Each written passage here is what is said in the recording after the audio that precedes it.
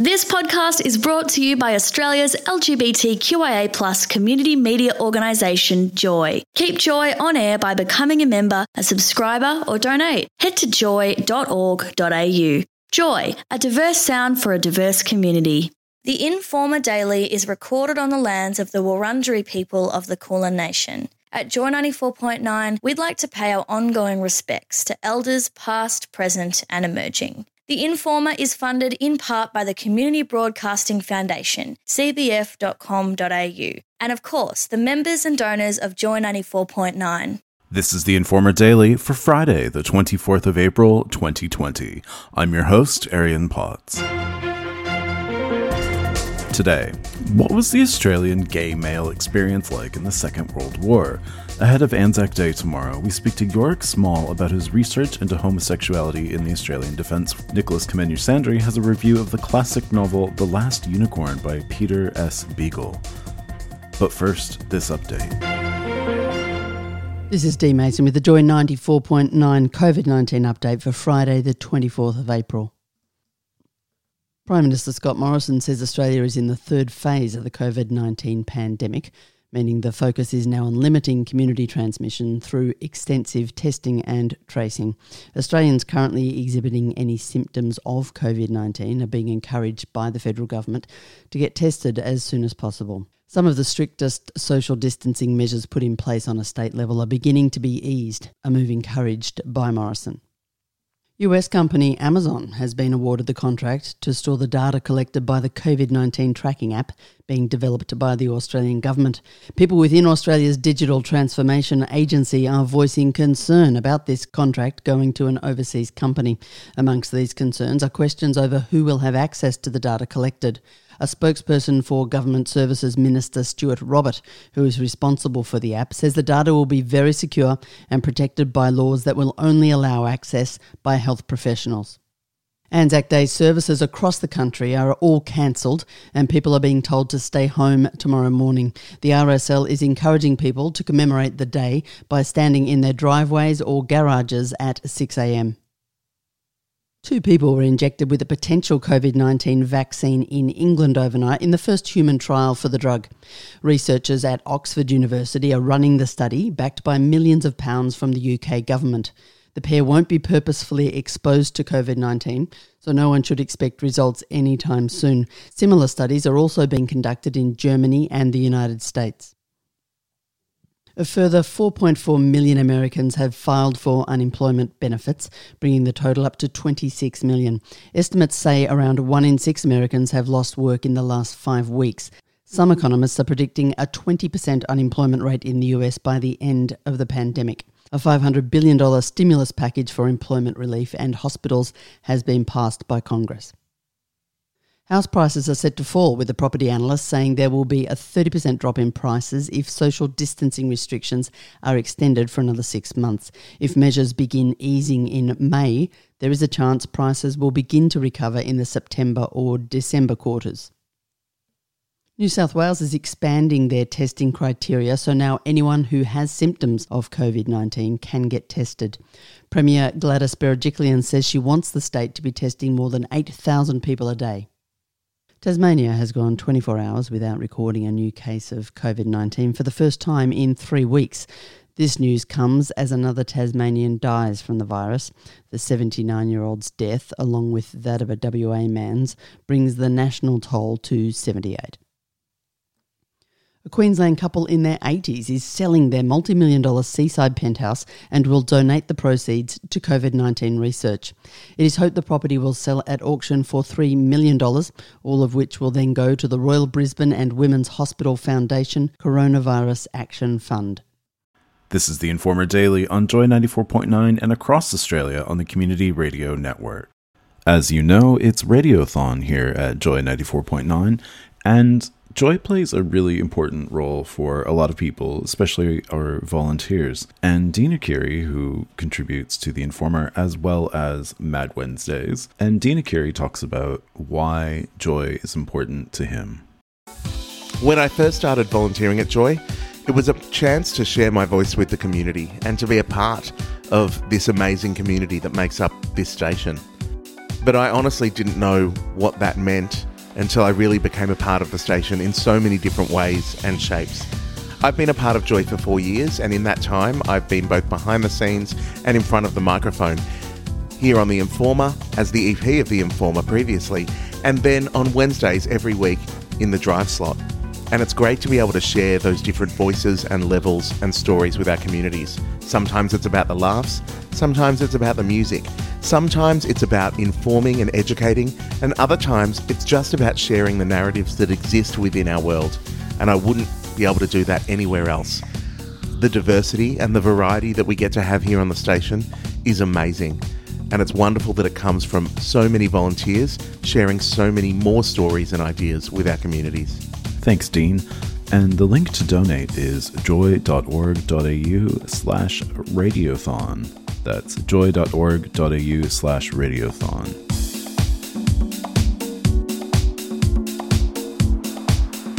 Anzac Day is tomorrow, and we'll hear a lot of stories about the ADF, but what about some of the groups that are spoken about less than others? I spoke to Yorick Small from Griffith University to find out what the gay male experience was like in the Second World War. So what was the gay male experience like?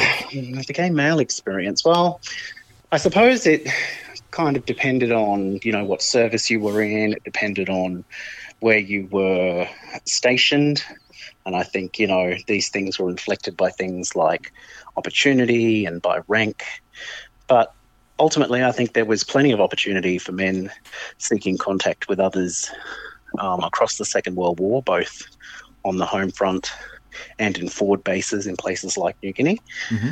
The evidence is quite clear about that. And so I think that really enabled men to engage in sex with others. It allowed them to find friendship and fellowship and to socialise with like-minded others, both in smaller groups as well as kind of large urban subcultures. And, men also created, these large subcultural worlds in places like New Guinea, mm-hmm. When they were transferred to the territory. And so I think there are a lot of opportunities there for men to discover themselves and to, create these new worlds. In the cities at the time, I would assume that most gay men would either find each other like through friends or through like cruising. Yep. What was that experience like on the front lines? Well, I think, sex under fire, was pretty much off the table.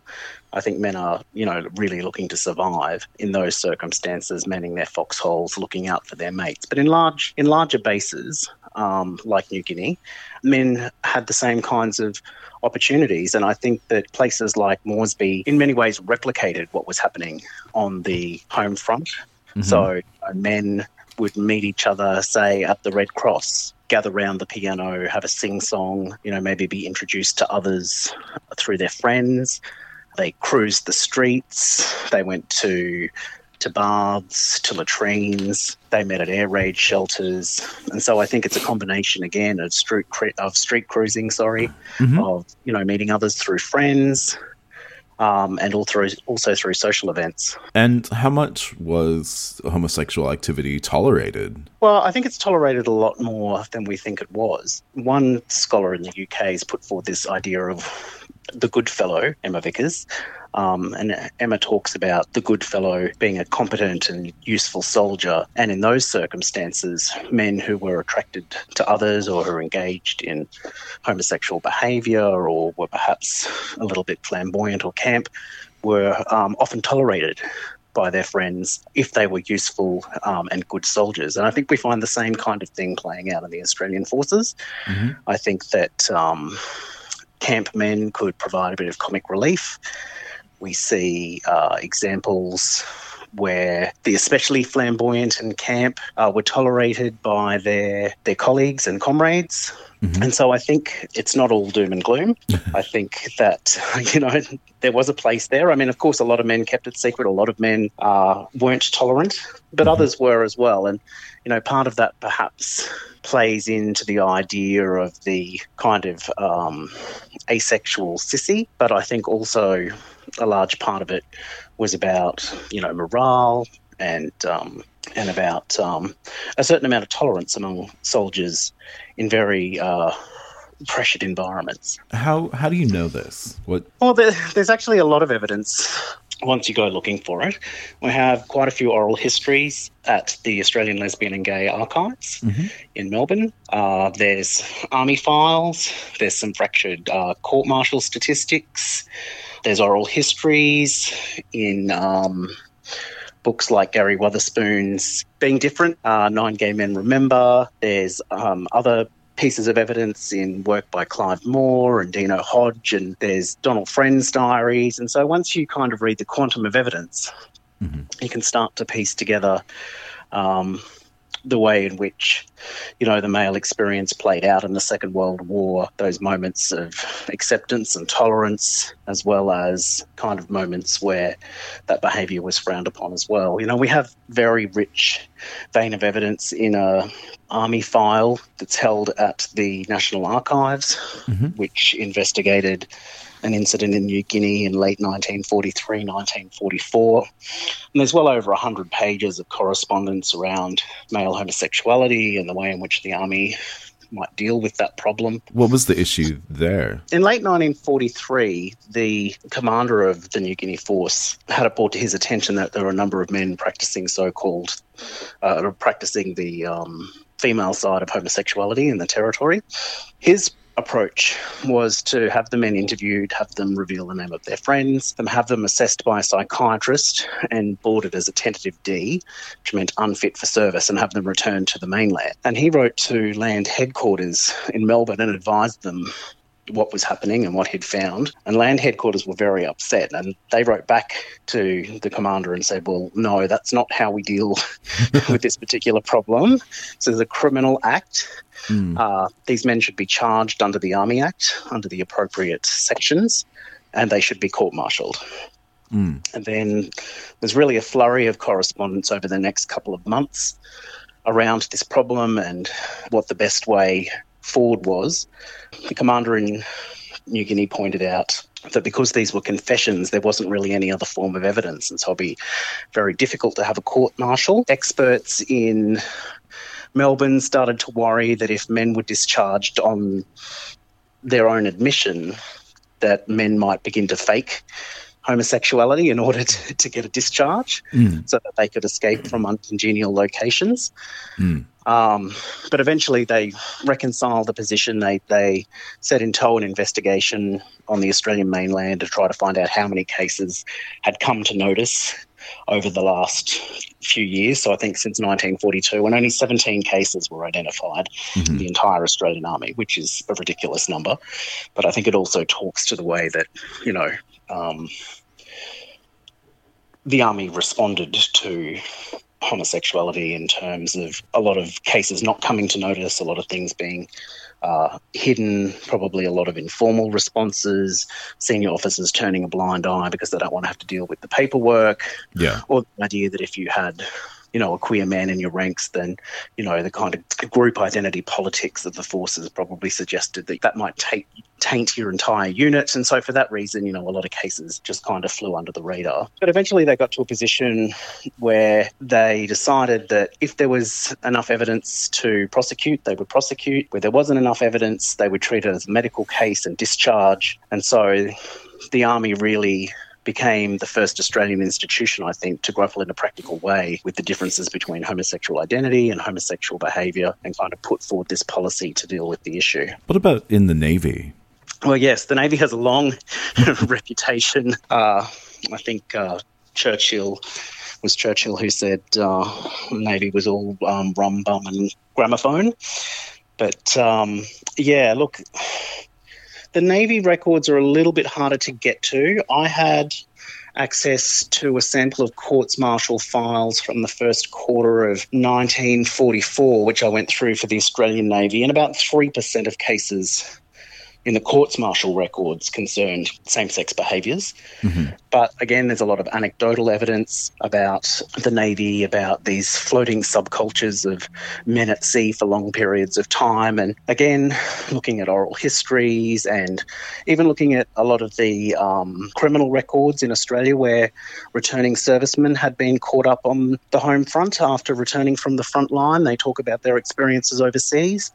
So that often admit that, sex between men was a very common thing in the army. Some of the soldiers who had given testimony in New Guinea talked about, how rife it was, even on the troop ships coming home from the Middle East. Mm-hmm. And again, I think soldiers, made contact in, their sleeping quarters, in barracks, in showers, and found used locations on ships in order to kind of meet each other and, Yep. have a secret rendezvous. When soldiers and sailors return to their sort of civilian lives, what did the research that you've done show about how those people were changed? A lot of American historians have argued that, the Second World War, queer life in terms of, really laying the foundations of a political voice. Well, there's sort of that classic story of, someone from the rural areas that was in the military and then ended up settling in San Francisco after the war because they could be themselves more than they could be in Peoria or wherever. Yeah, and I think you find the same kinds of examples in Australia where, men discovered a, new range of possibilities for themselves in the forces, and some men who either, confirmed their sense of self, or others who discovered themselves for the first time, weren't prepared to go back to the lives that they lived before the war. And so they moved to large cities like Melbourne or Sydney. Gary Wotherspoon has documented the existence of a post-war club called the Diggers in Sydney after the war, which indicates that, soldiers were seeking company, with their queer comrades, after they returned home. I think that others probably lived a very similar life to the lives they lived beforehand, and meshing themselves in queer subcultures or street cruising, perhaps continuing to live the double life that they lived before the war. And others still who engaged in queer romance or sexual behaviour came home and got married. So I think that there's a whole diverse range of subjectivities there, depending on the individual and their experiences. Yeah, so I think there's quite a bit of evidence of men who were very happy to take their pleasure where they could find it, and I think obviously sexuality is, kind of very contingent and fluid, and so there are a lot of men who were, open to exploring those aspects of themselves with the same sex in the context of the Second World War, who after the war went back to their girlfriends or went back to their wives and probably never spoke of that particular experience again. Obviously, in the early 1980s, a group of gay men tried to lay a wreath to acknowledge their fallen and past comrades. The outspoken president of the RSL, Bruce Roxton, was having none of that. It's a bit of an ensuing public discourse around that, and then Roxton said he couldn't remember any puffs from World War II, and it's a bit of public debate going on in the newspapers about this particular incident and its accuracy. And I think in many ways it kind of challenges our dominant ideas of, Anzac and remembrance and, who and what it is we remember on Anzac Day. But obviously it encompasses such a wide range of contributions from the Australian community. It's been a very kind of particular story that we've wanted to tell about Australian men and their role in nation building. But I think scholars and activists have pointed out the, very significant contributions and sacrifices of Australians more generally, whether that's women, whether it's Indigenous soldiers, whether it's gay soldiers. And so I think we're slowly perhaps opening up the possibilities to be more inclusive in the stories that we tell on Anzac Day and the sacrifices that so many people made, both on the front line and on the home front. And that was Yorick Small from Griffith University. This is the Informer Daily on Joy 94.9 and across Australia on the Community Radio Network. It's Friday, and Nicholas Kamenyer-Sandry has a book review. So there's a particular subset of adult fantasy readers who will tell you that their favorite fantasy novel is The Last Unicorn. Most people know of this story through the animated movie adaptation, which is actually quite a good adaptation, and I would hazard to say that it's because the author of the book, Peter S. Beagle, was actually the lead writer on that film. So it follows the story quite closely, and I would even argue that it improves it in a few subtle ways. However, one thing that the film has never had on the novel is the writing quality. In fact, the film can turn a lot of people off that kind of story because many adults, myself included, actually don't like a animated cartoon aesthetic, especially if it's, geared towards children. So I would argue that in terms of allowing people to experience the story of The Last Unicorn, which is a fantastic story, the novel plays a really important role in keeping, adults with certain tastes able to read it. So what is The Last Unicorn by Peter S. Beagle? Well, it's a novel about what else but a unicorn who discovers that she is the last in the world. And she goes on an adventure to try and find the rest of her kind because she believes that they're still out there. And it's written with kind of a fairy tale sensibility. Like, it's a very, very soft magic kind of world that they've got going on. I think it's probably best exemplified by a particular scene that was actually changed in the film version, when one of the characters, who is a wizard named Schmendrick, these names are quite fun, he is casting a spell, and completely contrary to how you would normally think a spell would be cast with particular incantations and particular rituals and so on, a la Harry Potter, where the wizards can control the magic quite precisely, Schmendrick casts his hands into the open wind and simply yells at the top of his lungs, "Magic, do as you will." And that pretty much is exemplary of the entire attitude towards magic in the novel. The magic just does what it will, It's a soft magic system. The rules are made up or they don't exist. It's a very sort of pagan attitude towards magic, very, folk, very old folk tales, old fairy tales. And it helps to really give a certain mood to this type of story. This story feels, the word I come up with is entropic. Like, reading this story, I can kind of feel the grains of sand in this world pour through the hourglass. It kind of feels as if the entire world is subject to this slow decay, despite it being kind of a whimsical and bright fairy tale world. It's quite a unique flavor for a fantasy story, I think.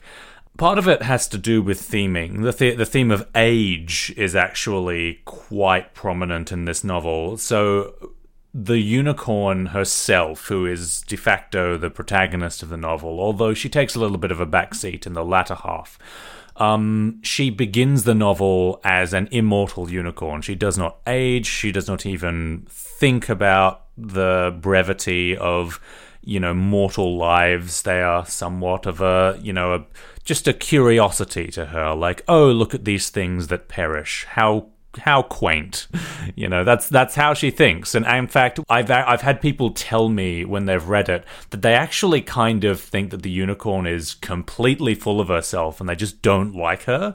But at some point, she becomes mortal. She is transformed into the body of a human, and this happens about halfway through the novel, so I'm not spoiling the latter half where the bulk of the drama is. And through this, she learns to be mortal, and there are certain things that she learns about being a human and having this shortened lifespan that dramatically changes her perspective on things. I read it before as an allegory for, growing up as a child and slowly coming to terms with the idea that your life is temporary. Because when you're when you're young, or at least this is how I remember, I'm 25 right now, but I remember there was this period of my childhood where things kind of felt a little bit timeless. Like, not that, I thought consciously that my life was going to last forever, but that I didn't feel the seconds of the day passing as I did anything. Whereas, now as an adult, it kind of seems like a rat race to, get everything done before we expire. There are so many things I want to do with my life now. And the kind of pressure that I feel just knowing that my life is temporary now is something that I just did not experience in the first few years of childhood. And that was something that I think The Last Unicorn captures extremely well. This unicorn who begins the story literally immortal. She is beyond time. Time might as well not exist for her. Being transformed into a human and suddenly discovering that her life is temporary. And that is something that I think is the crux of the novel. Like, if this theme resonates with you, I think you will love The Last Unicorn. I can also recommend it for the tone. The tone is spot on. It's this kind of, it's not a dark fairy tale, but it's more like a melancholic fairy tale. Like, there's just sort of this air of, richness in the background that you don't get from, most other tales that focus on like childhood whimsy and so on. So there's a lot of adult fans of this novel that love the story of The Last Unicorn. And if you're somebody who is interested in that type of thing but doesn't quite gel with like children's animation, cartoon aesthetics, like, the whole bright pastel colors and bouncy character animation and so on, then I reckon that The Last Unicorn novel is probably the best place to get that sort of thing. I think it's, people obviously have particular tastes. I have my particular taste, but I like to keep my diet varied, and so something that's a little bit more simple, a little bit more, fantasy, a little bit more fairy tale, creatures of myth, but that's still catered to my tastes as an adult, I think is worth at least checking out. So The Last Unicorn by Peter S. Beagle, love it. It's one of my favorite fantasy novels. Yes, I am one of those people. Hope you enjoy it. Thanks, Nick. That's it for us today. We'll be back on Monday. I'd like to thank newsreader Dee Mason, reporter Nicholas Kamenyer-Sandry, Informer Daily intern Emily Johnson, and everyone at Joy 94.9 and the Community Radio Network. I'm your host and executive producer, Arian Potts. Mahalo.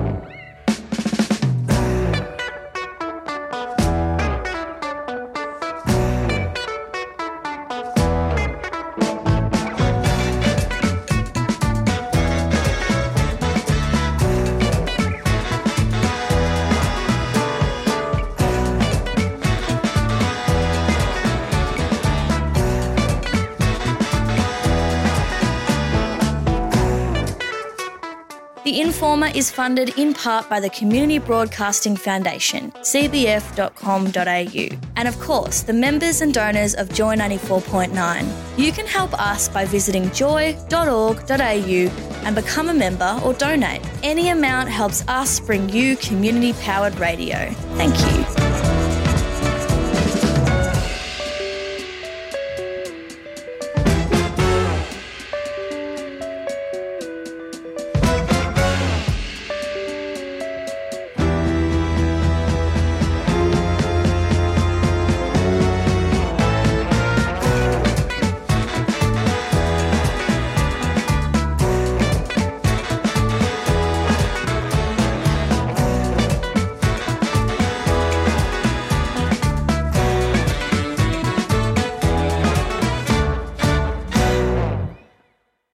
Thanks for listening to another Joy podcast brought to you by Australia's LGBTQIA+ community media organisation, Joy. Help us keep Joy on air. Head to joy.org.au. Joy, a diverse sound for a diverse community.